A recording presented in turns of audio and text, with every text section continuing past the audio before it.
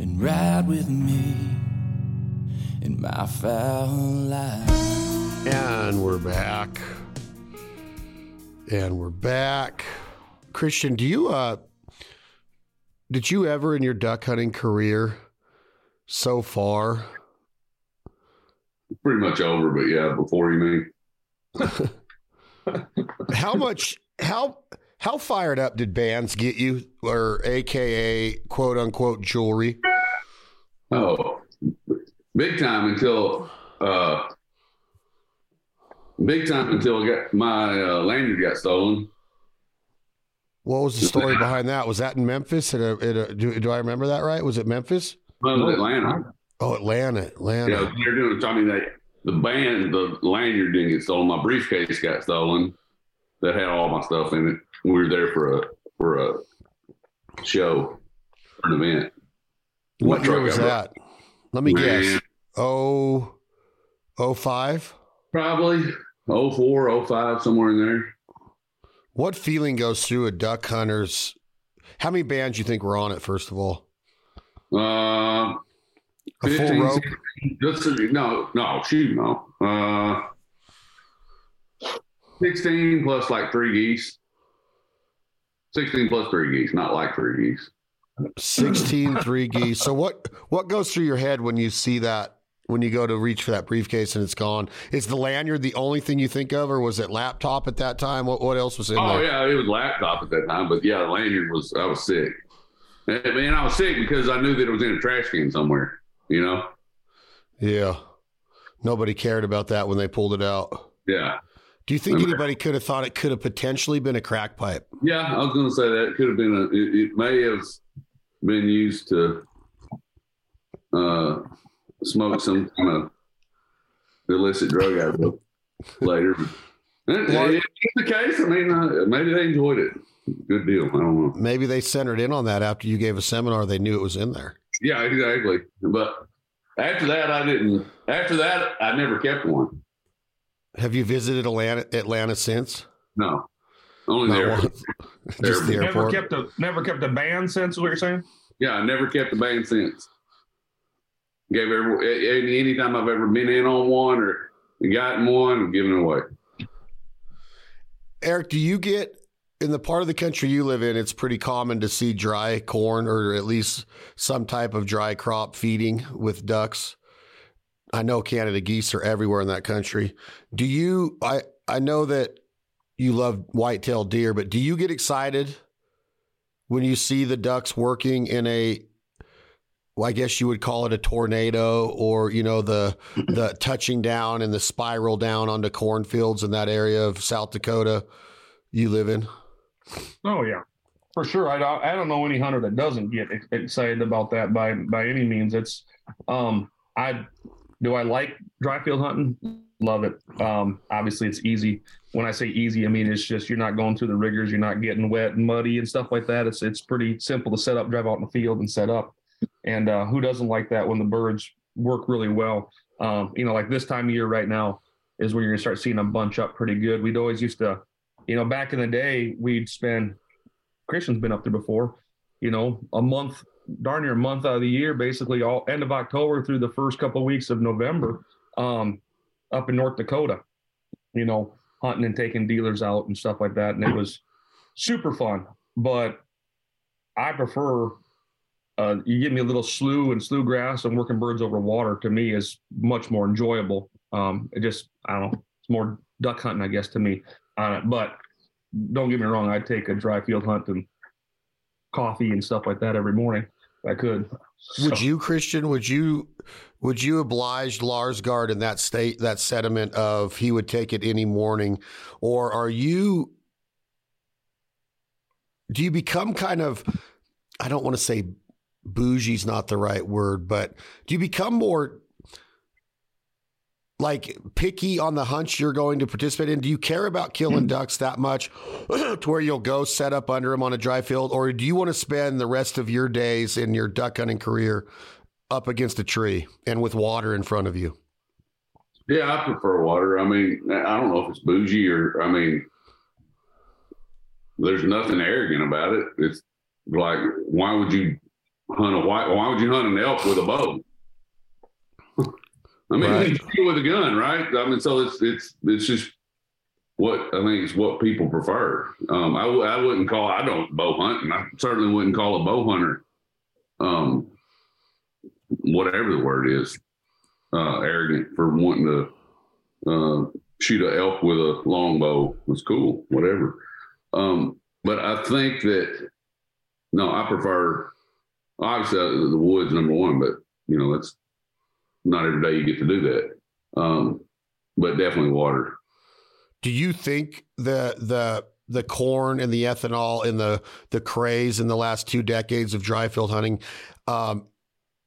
have changed the way you see your ducks in that part of the country, in the Boot Hill or Western Tennessee or Northeast Arkansas? And also talk a little bit about the Canadian craze. When did this happen?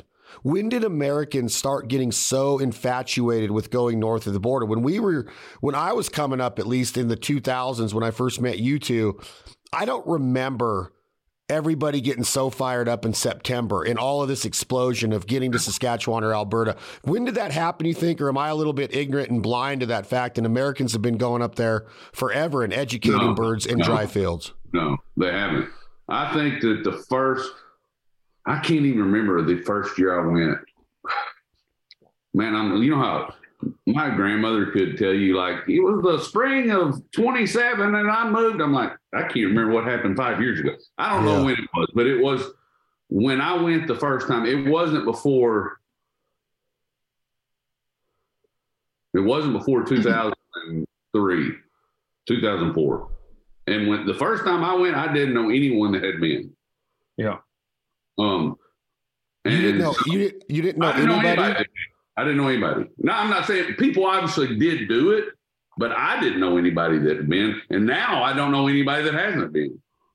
So you said 2001, 4. What'd you say? What somewhere around 2004 or 5. I could probably look back through pictures and somewhat figure it out. I guarantee it. I know that I didn't work for Avery yet. Yeah. What year was that? Well, I've been there since 2001. You'd have been there. It had to be right around that 2004, probably 2005. I went after 2000. Well, I went after 2000 for sure.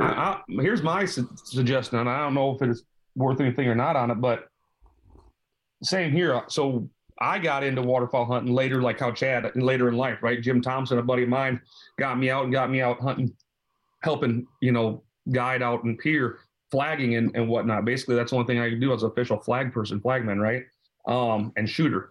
But what I saw, no one ever talked about that. And I worked in the industry selling waterfowl products 5 years prior to that. So 95, 6, 7, 8, 9, right through there, working, selling waterfowl products. You didn't hear it. Every now and again, you hear a small group that went to Canada. But realistically, you did not hear people going there. I truly believe once, it's kind of like the whitetail craze of Iowa, right? It was when monster bucks first came out. You couldn't even can't get a tag there now because of monster bucks in the videos. I think when it's in the blood and stuff like that, zinc and a few of those guys came out with some of those videos that were up in Canada, I think that sparked a flight north of hunters. That's my opinion. Yeah, the first time I saw it was... Oh, go ahead. Sorry, Christian. I agree with that, but also I think the biggest deal is, I think a lot of people started going when spinning wing decoys, as far as the ducks go. Dry field hunting, 100%. Yeah. You couldn't kill a bird, a duck, a mallard duck, as Chad would say, in a dry field unless it was by fluke. I mean, geese, obviously, that's always been that way hunting, but you never saw mallards work all the years out there. And now all of a sudden you put a spinning wing decoy out there and it's like glue. I mean, I wouldn't, I hate to say it, but I challenge a lot of people that are out there, go on a dry field hunt without a spinning wing decoy. That's pretty tough. Yeah. That's really tough right now. So what year was that? That would have been 98, 99. 99 is when Terry patented the Mojo and launched it in Louisiana. So 99 is when him and Jeff were really like starting to push in the Simmons parking lot, the first models coming out. So that would have been, 99, let's say 2000, they really started hitting the shelves. 2001. So I probably went in 2002. 2003, somewhere like that. Mm-hmm. And I think, obviously, I think it. So since 2002, I think they act somewhat different. I mean, they're just, we're not, obviously, a lot of them, we're not the first humans they've seen anymore, you know? And it's not just Canada. I mean, the same dry field hunting in North Dakota and South Dakota. It's just crazy. Montana, Western Minnesota. That's my next question or comment is, when did that craze start? Because again, when I started, I went to Stuttgart and got enamored with like that lifestyle, which I want to get into in future podcasts and episodes of the Bandit Hour.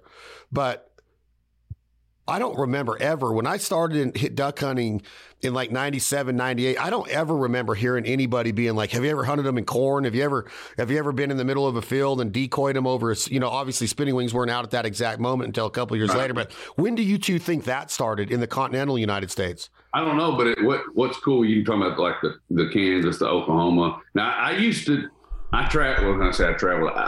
go to like take one or two trips a year. One of them we used to do was like Cheyenne Bottoms out in Kansas. And that was really cool. But as far as the traveling to hunt deal, man, I don't know. It's people aren't relegated to their area anymore for sure. I mean, I know people that go everywhere, and that's another point. What's different? Excuse me, and not peculiar. What's different? And it's actually cool. You said that lifestyle. That's where you think of the lifestyle like I think about it, and I'm sure Eric thinks about it. A camp, your duck camp, sitting around the fire, blah blah blah blah. That the whole deal, right? Now, the younger guys, the new lifestyle seems to be they load up a trailer and they go make their own camp no matter where it is. It's different. It's not like go to the camp. They go make a camp. Yeah. They're not waiting for the birds. The trend is they're not waiting for the birds to come to them anymore. They're going to the birds and trying to hunt them multiple months, and days out of the year, following them down. I mean, to answer your question maybe a little bit, you had that 2001. So 2002, 3, 4, we hunted really hard in North Dakota. Like we were up there months, probably at least 3 weeks minimum straight through the heart of duck season. And by probably by 2004, 5, that's when we really started seeing just as many Arkansas plates as we did North Dakota or Minnesota plates. You'd always see Minnesota plates because obviously it's right there. But man, you'd see Arkansas plates like crazy. So I think that buzz and stuff kept on, and that's, that time period, they pushed it. Do you think it was that same time period, Larsgaard, that dry field hunting in North America, not including Canada, continental United States, was really starting to become prevalent? Oh yeah, I think. Well, look at dry field. Like take it layout blinds, right? Layout blinds through the 2002 through 2008, I would say.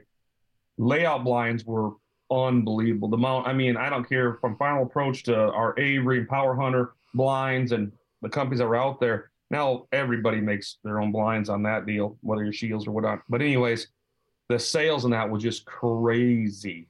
Field decoys, crazy. And really the peak of it was at 2000. I bet 2005, 2006 era was probably maybe 7, somewhere in there. There was about a 3-year period. There was really crazy on it.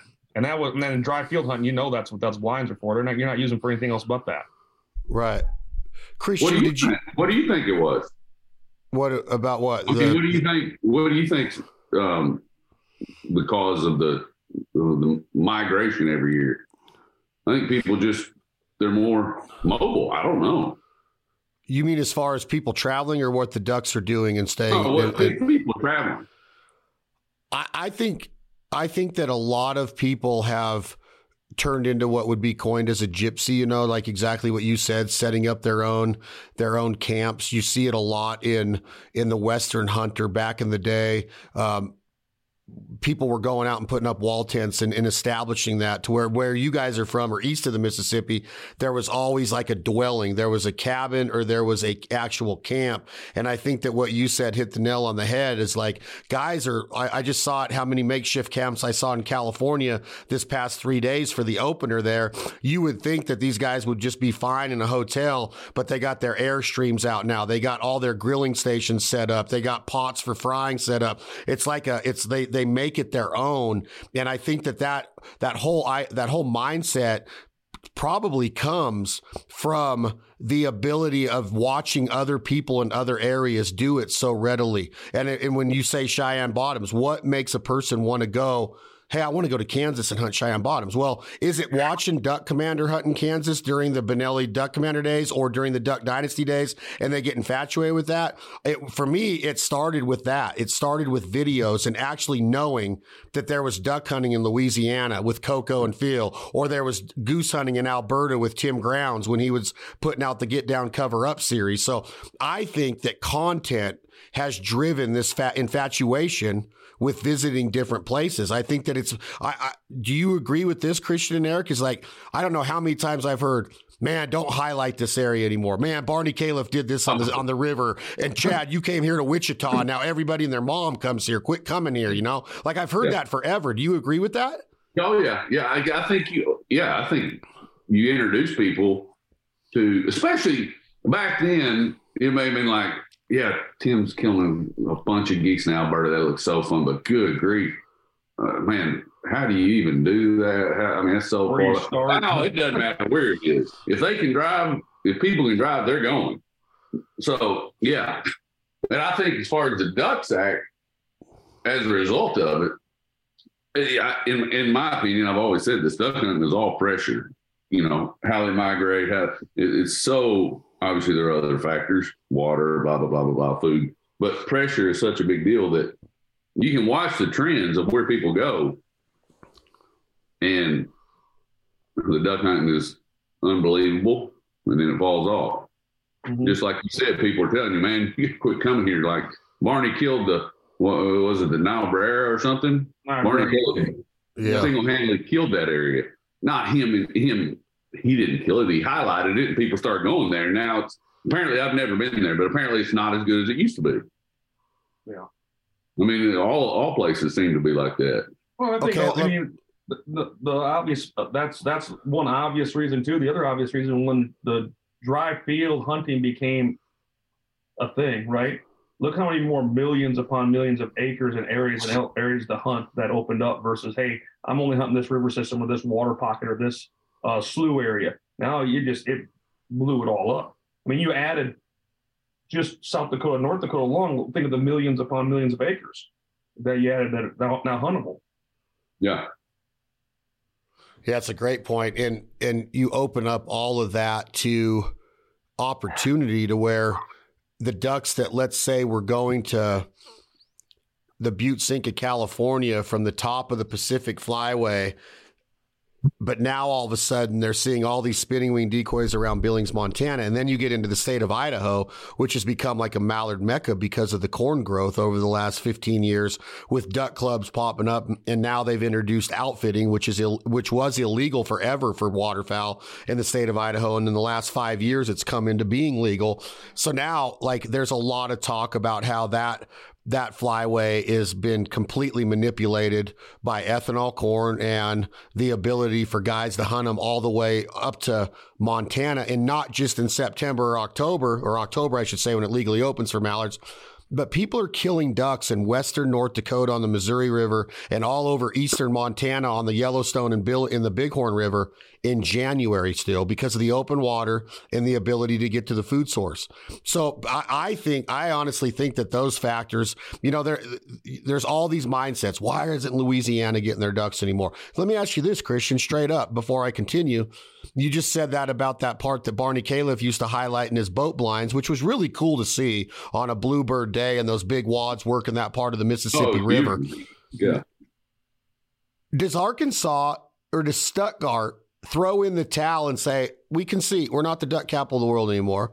Or are we having the wool pulled over our eyes as the viewing audience of like, Arkansas still got it.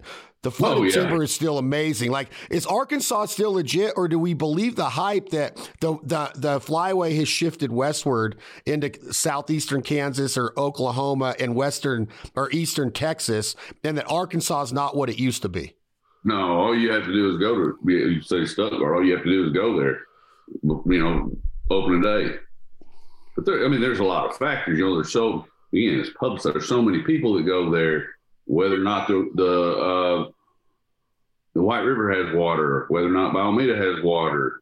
It's all, it's changed, I think, over the years as much as anywhere, but it's still amazing. And they'll always have the timber. And there are ducks. You can go to, some of these places and no weather factor at all. November 15th, they're loaded with ducks. That's how imprinted they are on that area.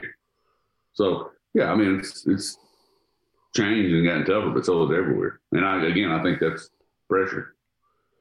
So with all of that being said, with the spinning wing and corn and dry field, Larsgaard, you go first, please, Eric.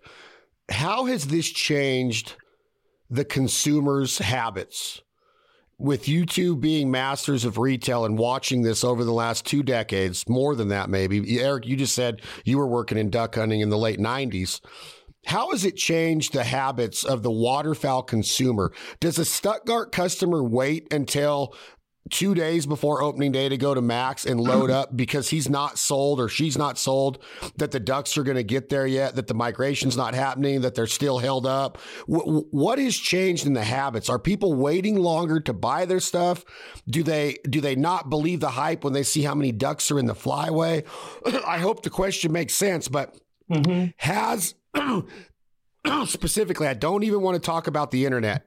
I'm just talking about ducks and the migration and all of these comments we hear about the ducks don't get down here. The flyways have shifted west. Has the consumer changed in his or her habits of purchasing waterfowl gear? I think yes on that. I think, and that's in almost every sport has gone earlier and earlier and earlier.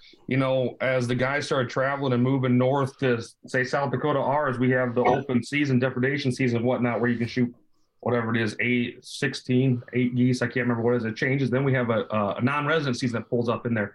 So September, that first week of September, these guys are up here hunting. They come up here, they can hunt. So now those guys are thinking a little bit earlier versus, hey, duck season coming in November or something like that. They're, a couple months early. So they're out there buying their product ahead of time too. So especially anybody that's in the South that may travel to the North. The Northern buyer pretty much probably stays on the same ticket. I think they're all a little bit earlier because everyone gets a little bit more excited about stuff. But I think anybody that's heading north or has started the trend to head north has obviously started looking at product and purchasing product earlier. Do you agree with that, Christian, that the product is going off the shelves earlier now because of all of these different seasons that Larsgaard talks of? Or do you think there's still some stubborn thought in it when it comes to the Southern duck hunter of I'm not gonna get loaded up until I actually have to? No, I think if you think, go back to our previous conversation, yeah, of course, I think it sells earlier. But is it the quote unquote Southern duck hunter? I don't know. It's the people that we just talked about. We never heard anybody 15, 20 years ago talk about hunting, getting fired up about duck hunting in September or goose hunting. Now everybody is, all these early season stuff. So I think that's moved the buying season back earlier, but I don't know that it's necessarily the guys down here. It's just people that are everywhere.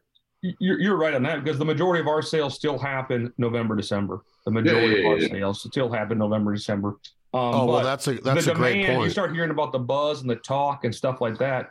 And then, like you said, you didn't want to get into social media, but if you pay attention to that a lot, guys start getting more fired up and just talking about stuff and just watching stuff.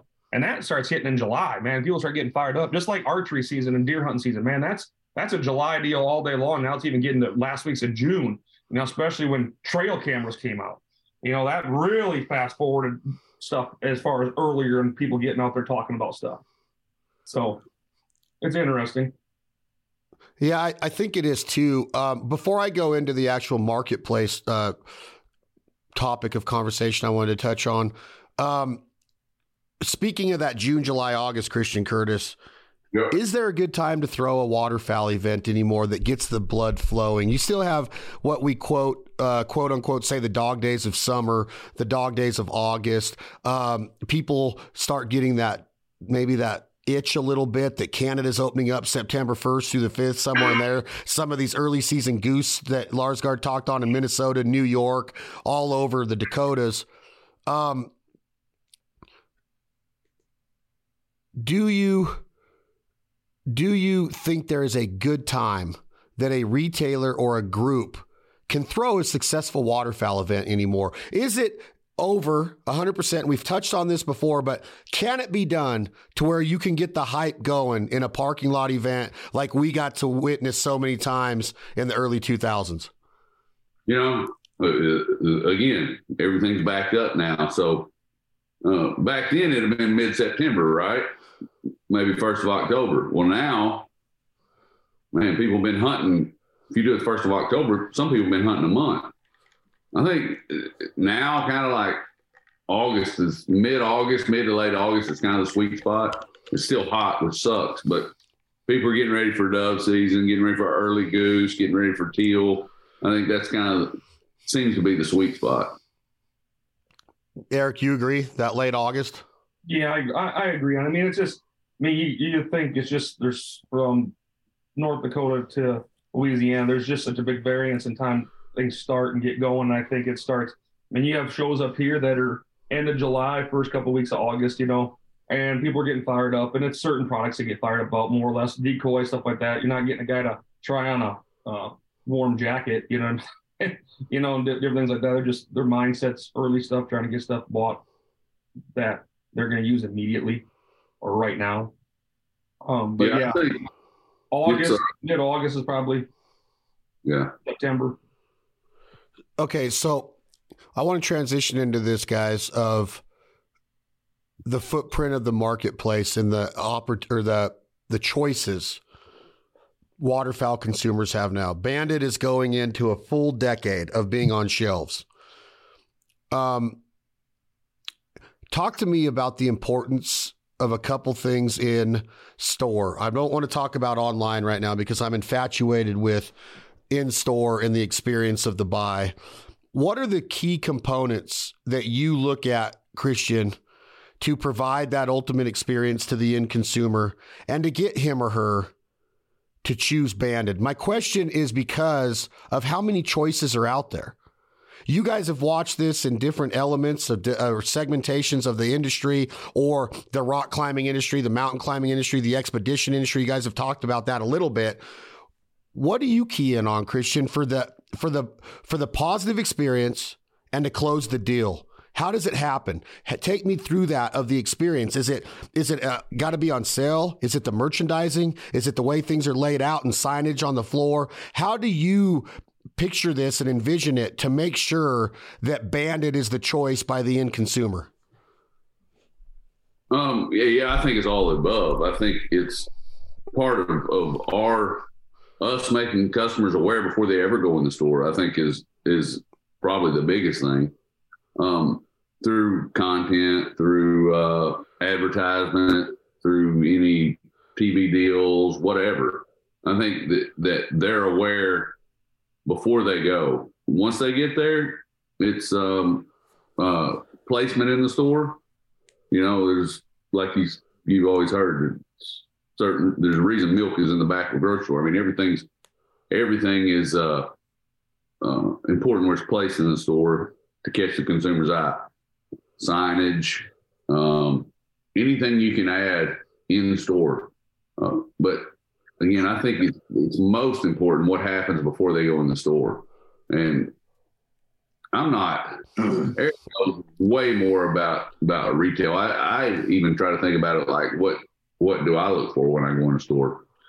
But I think more of pre-buy, And the first thing that comes to my mind then is that I try to innovate. I try to have people looking for our stuff before they ever go in the store.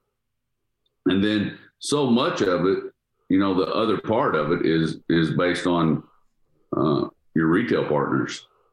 How do they view you? How do they help you? Who do they recommend? And so it's important to be a great partner to our retailers, because somebody comes in and talks to Chuck Locke and says, "Hey, what's the best jacket you got?" You want him to recommend us. You want him to walk the customer, man, because so many retailers I've been dancing around. I don't think many people go into the store anymore and I think I'm gonna go duck hunting. I'm gonna go buy a jacket. I don't think very many people walk in the store without any clue of what they want to do. Exactly. That's interesting. Yeah, and I think the ones that do walk into the store without any clue of what they want, they go straight to somebody like Chuck and say, "Hey, what's the best thing you got?" Yeah. And you talk to any retailer over the last 10 years, that's all changed, and that's all because of social media, right? Instant marketing, instant knowledge about a product. I can become the guru of the next gun or rifle or caliber that came out in 2.2 seconds and think I know as much as the guy that's been trained by the company, right? That goes in there. So these customers now they get social media and different avenues of advertising become so important for companies like us to get our product out there, so those guys can read about it, hear about it, get excited about it, then go in to the retail shop and actually touch, feel, and do it. Where, that's the best part about retail is that you get to go in and touch, try it on, see exactly what you like. Because you can't show everything in marketing. You can't show the touch of the product. You can't show the quality of the product in your hand. How many times have we all bought something that goes, "Man, that looks pretty good." You buy it online and you get it and go, "What in the heck is this piece of crap?" Everything can look good on that. So it's crucial for us to get out ahead of people. Back in the day, you didn't have that. You had maybe a Ducks Unlimited catalog or a Delta Waterfowl catalog or Wildfowl catalog that you could advertise a print piece in, right? That or the circular that the retailer that you're working with has. So some kind of form of paper print. Well, that's the only way people would hear about new stuff. And then TV commercials, right? TV commercials. That's the only way you could hear about stuff through, hunting shows or whatever. Now everyone's on the social media and they like your brand. They're following you, doing whatever. That's where you get out in front of everything. I remember back in the day, and I know y'all are the same. How would you know what the new products were when you got Max catalog? 100%. That and the Wildfowl August Gear Edition. Some of the new products were in there, but not as many in Max. Well, yeah, and Max came out before that. Max would come out in July. I mean, everybody, "Man, did you see this?" You'd call your buddy, "What in the crap? Did you see this product?" or whatever. That was, and shortly after that, I don't know, Eric, I don't know if remember Hawk's catalog when Hawk was a model catalog. So that was kind of you would sit on the toilet and look at that thing for a week reading it. I mean, we had the Herders catalog. So I mean, it's Herders. Yeah, those were the Bibles of the man, right? Of the hunter. You had that. It was on your toilet. It was on your coffee table. You read that thing. You had it. You had an ear tab. How many times when I was a kid I saved every single dime I could get that I knew was going into my hunting fund? And Cabela's was a big thing up here, right? That was a big store that we have. And we have Shields. Well, I get that Cabela's. I had everything tabbed, ear tab, circled that I was going to go buy. I never bought it through their mail, fill out the stuff and do it. We all got in a truck. 5 of us shared the gas bill, or 3 or 4 of us shared the gas bill at the Cabela's. Went to the store, spent all day, did our shopping, had everything, touched and felt what we wanted to get, and bought it, and went home. Those were the good days. But you say that at the end of your comment, Eric, but is it true? Were they really? Because I truly feel they were. Like, there was nothing better it's almost like the deer tag coming in the mailbox. You know, back before you could go online and see if your credit card was charged, right? There's no fun in that, right? Like it was the mailbox. It was the Max catalog, the Herder's catalog, being in there and seeing what was new. The Outlaw Decoy catalog at one time used to come out here, at least in the western part of the country. Are we in the glory days of duck hunting right now, Christian Curtis and Eric Larsgaard? Are these the golden years? Because you always hear that back in the day, they had so many more ducks. Do we still have the ducks, and are we living in the best time ever in the history of duck hunting because of this experience we're talking about with the gear? No, I mean, I think it's not, I don't think black and white, obviously. I think it's black and white when it comes to gear. Way more comfortable, way better than it ever used to be when it comes to ducks. Does that make waterfowling, is this a golden year because of gear? Yeah, I mean, exactly. No, I don't think, but in some ways, yes, some ways, no. I don't, when I think of the golden age of waterfowling, I don't think of gear. I think of a place or a time or, all this kind of rolls together. It's just like everything's different. I say it's worse, but I'm old. With new guys, young guys, probably like, heck yeah, it's better. It's freaking awesome. I couldn't imagine only getting to hunt 30 days a year. You know what I mean? Yeah. Did you just say you were old? Yeah, we're old. Well, then you go back and look at some of the stuff. Christian. I remember up here, guys talk about one goose a day a limit. I couldn't imagine going set up all your spread and going to do all that work for one goose, But I agree with you on the numbers wise and stuff like that. It's my generation. Everyone thinks everything was always better. I think. I don't care if you're talking about anything in life. It's everything. Again, social media has changed. It's changed society, civilization, and waterfowling was not left out of that. Is that good? I think it sucks. But I'm sure some people love it. That's fine. I don't get on a soapbox, but it's just, we talk about the shopping experience, how different it is now. Everything's different. It's like, it's all less human interaction, less interpersonal communication, if that makes sense. Everything is, no, it does, but please keep going. Everything is virtual. I mean, 20 years ago, we couldn't do this, right? Is that cool? Yeah, I mean, it saves us money for plane tickets, but we, instead of being in the same room, and when the podcast ends, we do whatever, talk, hang out. Now, when the podcast ends, you're gone, we're gone, and it's the end of it until the next one or whatever. You know what I mean? And same with shopping. They know about the product when they want to go in the store, and they don't have to ask anybody for the most part. But man, it was cool to, when you got, let's say the Max, you got the Max catalog, and you picked up the phone and talked to somebody, talked to a lady in the back, and she took your order down. That's pretty freaking cool. Yeah. Now you don't have that. And some people say, it's way more convenient. I guess it is more convenient. But you lose something when you lose something without that, I believe. And I maybe just old school and like, you're crazy. I don't want to talk to anybody. But I don't know. I think you lose a level of service, not by anything a company has done, but it's just, you lose the opportunity to talk to a customer. You lose the opportunity to talk to another human being. Do you feel like that what you just said, Christian, and Eric, you can talk on this, but do you feel like this is what's kept the mom and pop experience alive in the day of Amazon, internet, big box stores being so for lack of better terms, gargantuous. Like I was driving by the Shields in Reno yesterday. It's 292,000 square feet. It looks like a mall just in itself, right?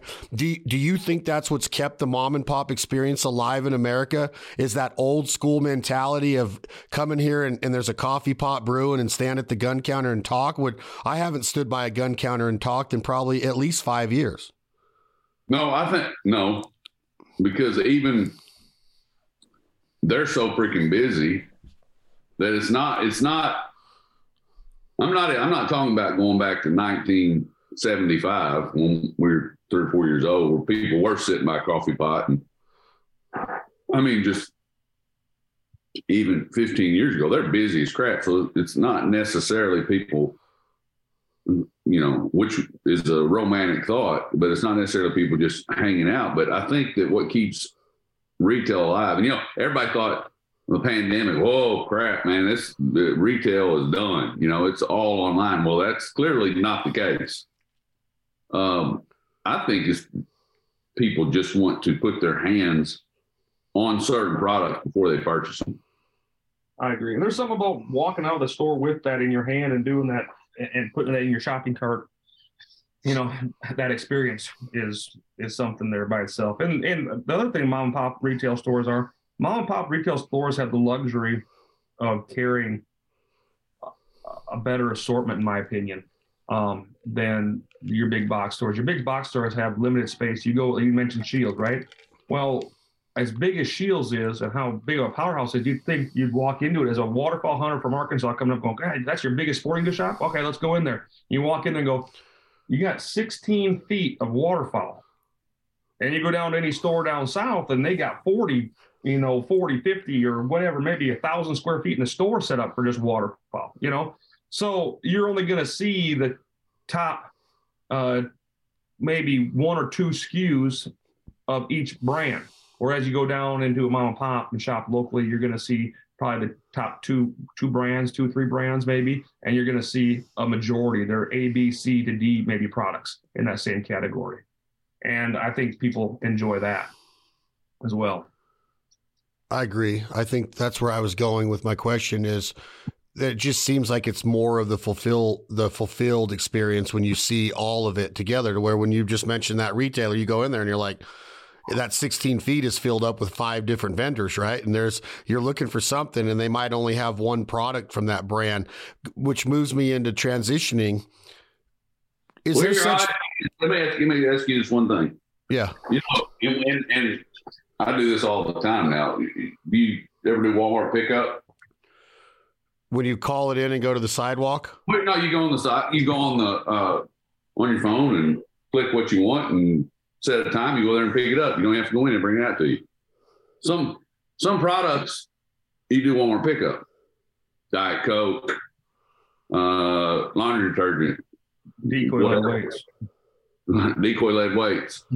But am I going to do a Walmart pickup for a pork loin or a steak or chicken or bananas?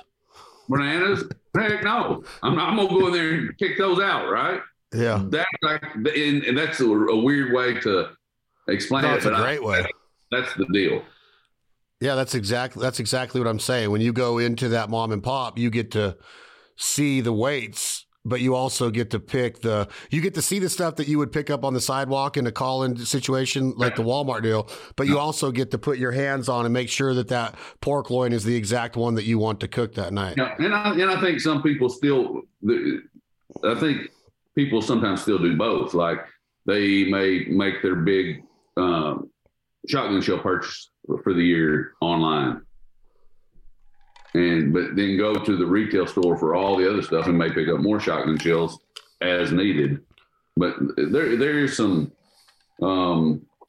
staples that I think are pretty popular online now. But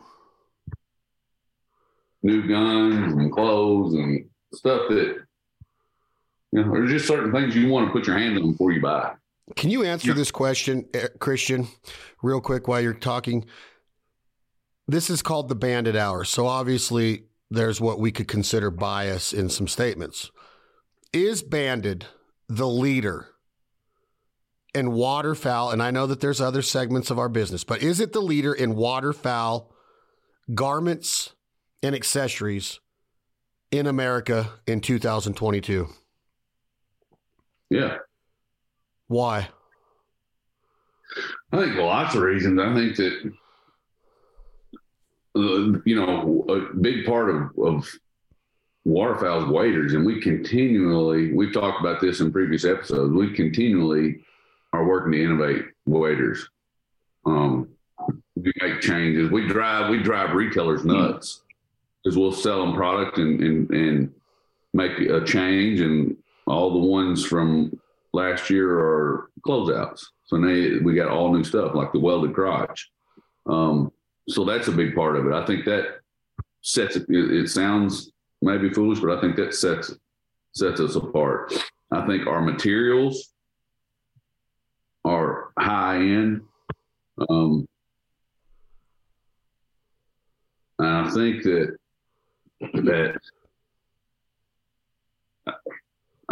our customer service is very, very, very good. Do you run into issues sometimes? Yeah. But I think that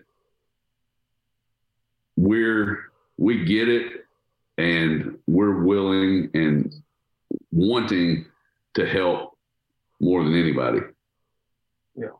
We're still small. And Chris was kind of talking about that, is that, our product, we're staying innovative. We're a small enough company, and the guys that are doing stuff every day are in the field hunting. I mean, it's just a handful of us. Unlike when, these other companies are owned by these big conglomerates, we're hands-on every day. So staying innovative is probably our biggest thing on that, making sure that we have the best, the newest products, zippers, you name whatever pieces that are into the garments, which I think is probably the most important part of us being the leaders in the waterfowl business. And then we're not a one-stop shop, but you look at leaders of decoys, look at leaders of waders and clothing, you encompass all of this, all these brands, Greenhead Gear, Avery Sporting Dog, Bandit. That's pretty powerful names in there. And we're all every day that Christian and I work on products along with our other colleagues, it's all about how we're going to make something better for somebody. We're not worrying about the, financial statement at the end of the year. We're worrying about how am I going to help Joe last longer in the field. Okay, Christian, I want you to tell me this, and I want Eric, you to end it. The first part of the question is, what is a wader jacket, Christian Curtis, as I go through these preseason catalogs? What is a wader jacket intended for? How do I utilize it, capitalize with it, and what is it used for? How do I wear it? Do I wear it in all situations? Why is it called a wader jacket? Because you just mentioned how innovative we are in waders. And then, Eric, I want you to talk about how do we choose between our wader jacket and the other wader jackets that are on the market? Because I get a lot of questions of like, hey, I want the best waterproof jacket, the most windproof jacket, and the warmest jacket that you have. Well, is there still questions to ask? I want to know through this buying experience, and I want to move into jackets right now. What is a wader jacket, and how do you educate the buying audience on which one to get? The wader jacket is simply a wader jacket because of the length. You either have a wader jacket or you have a parka. Parka is the longer one that kind of go down below your butt. Wader jacket is more of a waist length jacket intended to wade because the jacket short, it's not getting on the water. That's all it is. Yeah, a series of people still wear their jacket over top of their waders, so it's a little bit shorter. Majority of guys still wear it on the inside, but that's all the difference is on it. Now, as far as trying to talk a person into our brand versus another brand, to me, it's it's all about what's in the product. All of our stuff is YKK zippers, Primaloft, the highest quality fabrics, whatnot, the fit, functionality purposes. So you explain that to the customer why ours is better, and the weight of the product when they the weight is the big deal because of our insulation. Yeah, when they start getting them hands, and here's brand XYZ over here, and here's our brand. They start doing it. You start pointing out, so this guy's a good product. They've got a good product here, but this is why ours is better. 99% of the time, it's noticeable in 2 seconds what the customer sees. So So Christian, sorry, go ahead. I was just going to say the first thing that jumps out to a customer is, and you have to explain it, is this jacket, this one feels warm. It's heavy, feels warm. Well, yours, man, it can't be that warm. It's so light. Well, then you have to explain PrimaLoft insulation, and then it makes sense. It clicks, and there's different little deals you can show. You can show. We do at retail events. They send you these demonstration kits, and then when you realize that this light jacket, and I'm saying light weight wise, light jacket is way warmer than this 10-pound jacket, it's over. Mm-hmm. So if I walk into Max and I'm lucky enough to be there on a day that you might be working the floor, Christian, I say, I need a wader jacket. What do you show them in the banded offering? What's the first go-to one that you show them? Is it still the question of, well, what's your budget? Yeah, for sure. Okay, I say that I got a budget between $300 and $600. I would go to that covers a lot. Okay, well then you educate me. What would be a better price structure to talk about? So you get the Califaction, which is an awesome jacket, PrimaLoft insulation, or you can step up to the Aspire wader jacket, which is in that $5.99 range, and you get the event lamination, which we talked about on a previous episode, also PrimaLoft, but you get the event lamination, which is the most breathable lamination on the planet, and a lot of welded seams. That's the best jacket we have. How much better is it, Eric Larsgaard, than the Califaction? Actually, please explain to the listening audience what is special about the Califaction. How is it designed? What are the ins and outs of it? But why is the event style with the Aspire better than the Califaction, according to Christian Curtis? Well, I could probably let Christian explain the features of the Califaction, since he's the one that designed it, better than me. But as far as the biggest point of it is, like he said, the lamination, right? The event lamination, which we talked about on previous podcasts, is how much better that is than a standard. Just the sheer breathability of it. It's just a better quality lamination in there.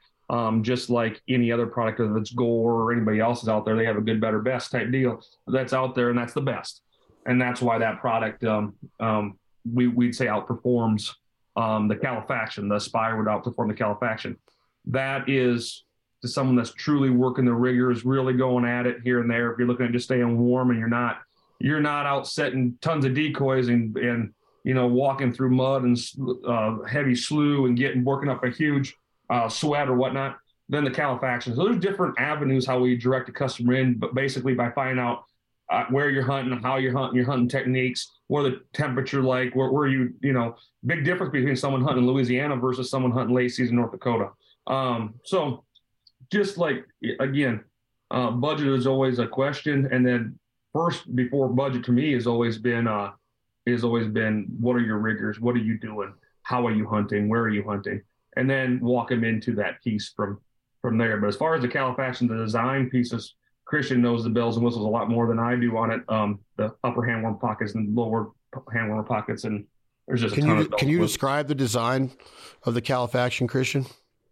Well, I mean, the main thing to talk about are the fabric, the polyester fabric. We have a high quality outer shell, a very good, not event, but a very good lamination.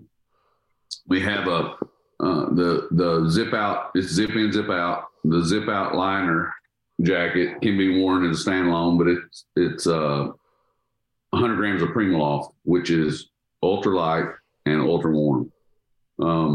The jacket is 100% waterproof. That's, again, waist length. He said fleece lined upper hand warmer pockets, bellowed lower pockets for assumably shells. That's articulated hood. So, we got the hood you pull the hood up, it has 3 adjustments instead of just this one. And when you turn your head, so when you got the hood batten down, you turn your head and you look inside of your hood, right? You've seen that. Well, it has 3 different adjustments. So you turn your head and the hood, it conforms to your head. It's a great freaking jacket. It's a great jacket. MSRP on it and retail price on it that we can expect? $419 this year. $419. Yeah. It's a great, durable, awesome jacket. It's just like Eric said. If you're one of the guys that you're riding a foiler to the pit and getting off the foiler and getting in the pit, or riding a boat to the tree you're standing on, you're not walking and sweating, and that's the one I would suggest. The Califaction is the wader jacket that you would suggest to the buying audience right now, depending on their needs, obviously, but that's the go-to. That's the go-to. That is the bread and butter for sure.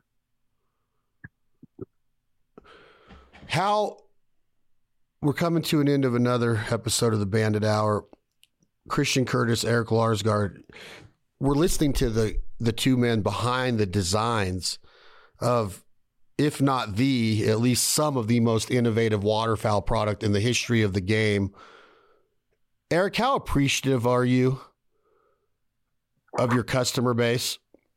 Man. What does it mean to you when you think about the last decade of your life, of you sitting there right now, looking at your best friend Christian Curtis with the Banded Bee, seeing it on my sweatshirt?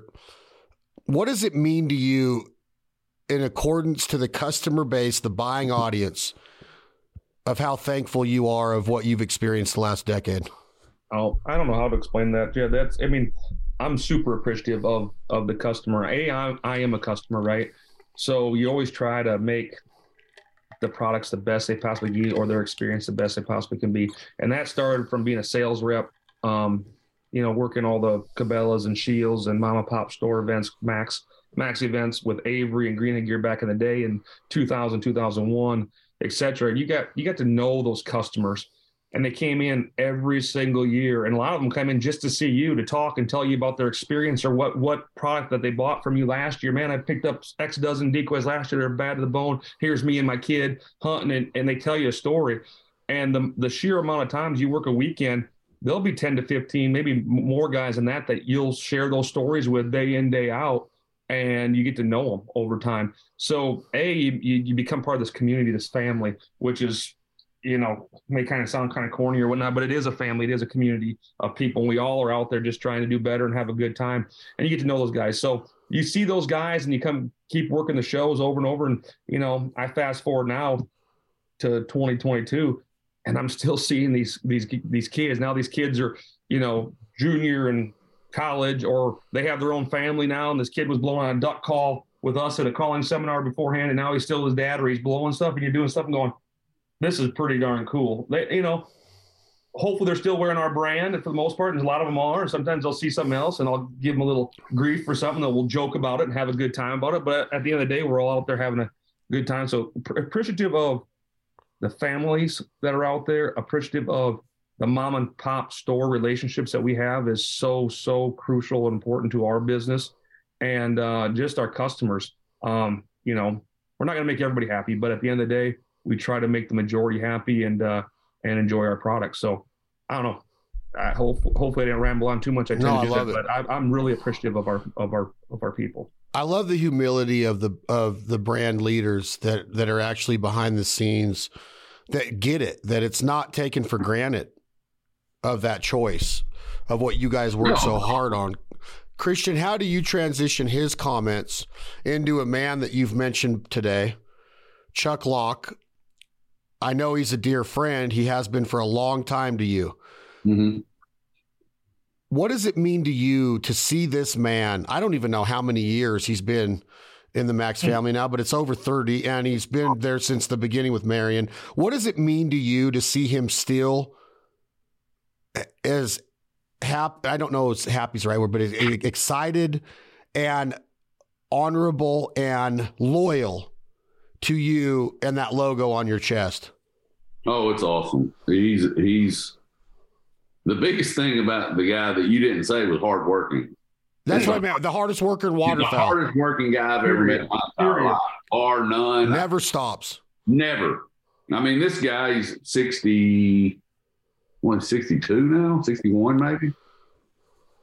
He don't quit, son. I mean, from open to close, I'd say he's there 99.9. He takes off and he'll go turkey hunting for 3 or 4 days in the spring. He and his wife will go on a week trip in the summer. Other than that, he's at that store. If it's open, he's there, and he's there. A lot of times it's not open. And it's been he's helping customers. Oh, yeah. Been like that for 40 years. And if you want to talk to him, you're walking and talking. He doesn't stand still. But anyway, I think that's what makes me the most proud is that a guy like him, if you're lazy and he feels like you aren't working as hard as he is on something, he doesn't have any respect for you. You know what I mean? And that's what makes me the most proud is I think that he feels like we're trying. We're always busting it. We're always working to better ourselves, better our products, and better our brand, better our company. And I think that's what he respects. And that's the thing I'm most proud of. I love that. Mm-hmm. Eric, in this podcast, by talking about the genuineness. Sorry, Christian. I know that you're a big vocabulary guy. The genuineness. I know that you would have made fun of me if I'd have left it at genuinality. You guys would have been texting right as soon as I hit stop on this deal. I would have thought it was the right word. Just don't ask me to spell it. Eric would have known. I'm trying to Christian figure out would have been like, "What the hell is he talking about?" Now it would have been. It would have been lost because I wouldn't have had anybody to text about it because Eric would have been like, "What do you mean?" The genuineness of what Christian just said, Eric. You're a Northerner. I guess, would he be considered a Yankee, Christian? Yeah. Am I considered a Yankee in Nevada? I don't know what that is. Okay. Eric, I want you to answer this with complete transparency, which I know you do and you will. How has your relationship with Christian Curtis and that part of the country, talking about places like Stuttgart or the South, you've been all over down there. I know you've been all over, from Honey Break to Memphis to Arkansas to Mississippi, you name it, you've been there. In your opinion, Eric Larsgaard, has that part of the country, which we deem, in my opinion, the duck capital of the world, like a lot of our sales are there in the South and Southeast, is that fair to say? Mm-hmm. How has it changed your life, seeing that way of life, the friendships that you've garnered down there? Is it different from where you live, and has it changed your life, and how? I want to talk about that just a little bit, about how special that place is, or am I way off my rocker and I'm just exaggerating something that's really not true? No, it's totally different. It's changed me as a man tenfold. My family, I'm a family man, as Chad, I know you are. And but our family operates different here. I mean, we're from the North. We dog cuss and swear and do stuff where they would never do that down the South or whatever. But the camaraderie that's down South on the hunting aspect of it, and making you feel as family, like he's brought up Chuck Locke, which was one of the best guys in the world. Man, you stay in my house. I'm cooking you dinner. We're doing this. You're not leaving here until you're good and whatever. I mean, you don't get that from Yankees. And you just don't, it's just it's a different deal. And the warmth that they share with people and the friendships that a lot of open arms on that stuff. I mean, now believe me, they can get arrogant about their waterfowl hunting down there just as much as anybody up north can get. But that is just your pride of your area and what you do and how you grew up hunting. But I think it's changed the way I look at stuff a lot, and especially when it comes to my family. The gathering and the social events around campfires and stuff is just totally different than up here. Now, trend wise, I've seen the more people that have traveled down south, the more, or the people from down south traveling up here. I've seen that come alive more and more up here, all the way to tailgating at football games, right? It's just, I mean, they say we tailgate at football games here, but we don't tailgate at football games here like they do down south. That's a whole different ball game, boy. So it's I don't know. I kind of stepped around everything there, but yeah, it's changed me personally on it, and a lot of it has to do with just friendships, the addition of friendship, Christian being best friend, and the amount of dear friends that I've met down south that are considered family, that we drop anything to go do for them and help them out in a second, is pretty impressive and pretty cool. Not a lot of people can say that. Would you echo that, Christian, being from there, or are we just full of it and we think the South's something that it's not? No, we're not full of it. I will say the funniest thing, I'll never forget this. You're talking about North versus South. And Eric's right. The northern people, just a general term, but they aren't as social, and they kind of keep to themselves, right? And Eric, the first time I went to Eric's, he lived in this neighborhood, and he'd been there for a while, And the town he lives in, Canton, I don't know how many people, Eric, 3,500, I'm guessing? Yeah, probably right in there. Well, yeah, right. I'm guessing that's the size of it. That's the same size town I grew up in, and I knew everybody, and I knew what everybody, it's just I knew everybody. And we were walking out of his house one day, getting in the truck to go somewhere, and his neighbor was next door. And I mean, neighbor, I'm talking the next yard. And I'm like, and he said, neighbor kind of looked and kind of waved. I was like, what, man, that's weird. Who's that guy? He goes, I don't know. I mean, what do you mean you don't know? Doesn't he live there? Yeah, I've seen there. What do you mean you don't know? So then I'm like, okay, maybe he doesn't like me. Who lives there? I don't know. I mean, did not know any of his neighbors. And they weren't mean. It wasn't unfriendly. They just keep to themselves. And in the South, which I'm not stupid. That's not always a good thing, right? Where everybody knows everybody's business. That sucks too. So I think there's the whole Southern hospitality thing, which is awesome. It's great. But at the same time, you are romanticized by it, and it's not always awesome. Does that make sense? 100%. If Eric had lived here, and I said, who's that? And he goes, oh, well, that's so-and-so, man. His son did this, and he's with some gal across town, and she's married with 3 kids. And so it's good and bad. We have a great time, but everybody knows when you have a great time. So it's everybody knows everybody's business. So I don't know, but as far as the socialness, the hospitality is pretty awesome, and we like to cook and eat. Now Eric is kind of followed in that. He now likes to eat. He's always liked to eat, but now he likes to cook. Is he doing? He uses something more than lemon pepper. Yeah. Did you get him a jar of a bottle of strawberries? I did. Yep. I keep him in strawberries. I have that. That comes on like weekly orders from Amazon. He gets that automatically ordered from Amazon every week. Yeah. All right. My last question, Christian Curtis, before we leave this segment of the Bandit Hour, brought to you by Bandit Brands, Avery Outdoors, Avery Sporting Dog, and Greenhead Gear. Is Texas part of the South, Christian Curtis, without you offending anybody? I don't. Yeah, clearly it's part of the South, but Texas is it's not part of the Southeast. So from what I've seen, and I haven't spent a lot of time in Texas, it's clearly the South, but it's a different South. It's a whole different world. It's kind of like, it's almost like its own country. Like it's in a good way. I mean, it's cool. It's a cool place, cool state, but it's completely different. It's it's about as different as when you go to Canada. Canada's different Not in a good way, not in a bad way. It's just different. And Texas is just, I don't know, it's just different.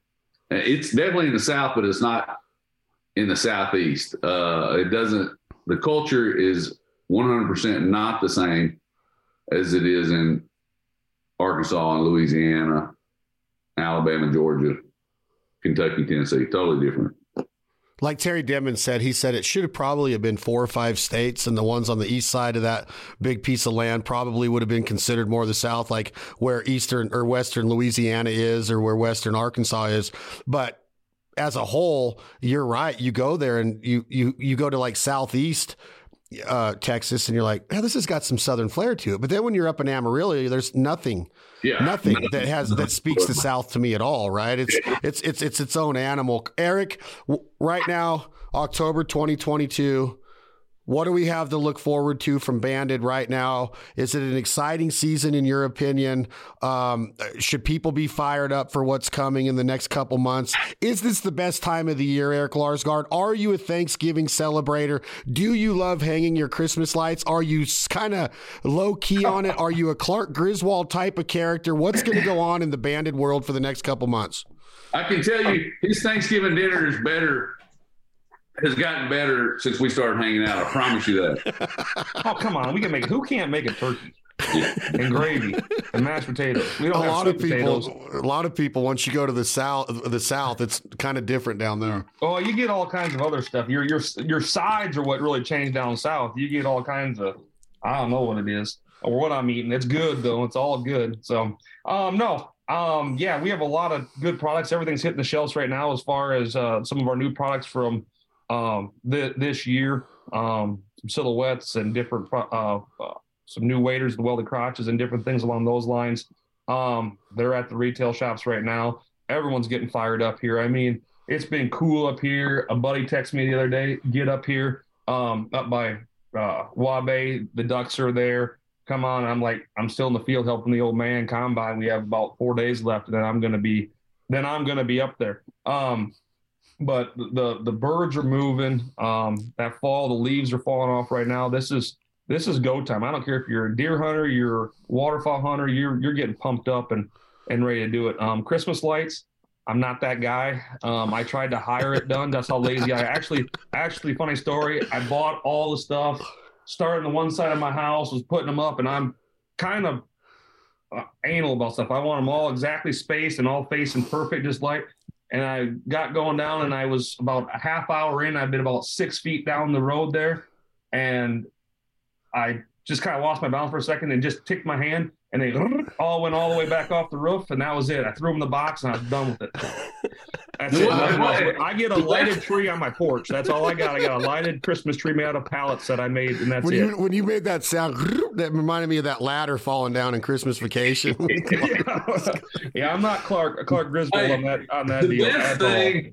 The best thing that the part of that story was what got him on that ladder was he called the guy who's going to have him do it, and he got a quote to put lights on his house.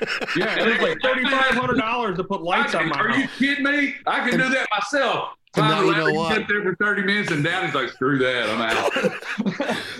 About $300 worth of lights later, putting on the next yard sale I had. Goodbye. That's Eric Larsgaard, Christian Curtis, the Bandit Hour. I enjoyed it, guys. Thank you very much. We shall ride again. Yep. 10-4. Have a good day. See y'all. Have a good weekend, all. Where can the listening audience, and I mean this, whether it's a collector's item or a versatile duck call on your lanyard this year, can we buy these, the tree calls?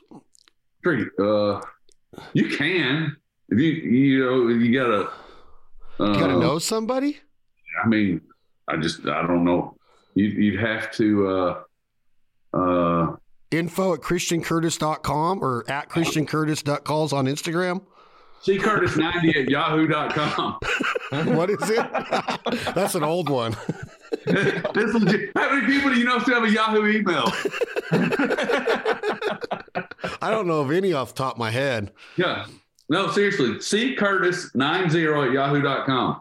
ccurtis90 at yahoo.com. Yeah, that'll get you a tree call. Get one of these duck calls. They're a free beautiful. call or a tree call? Free, not free. Oh, buy one, get one tree.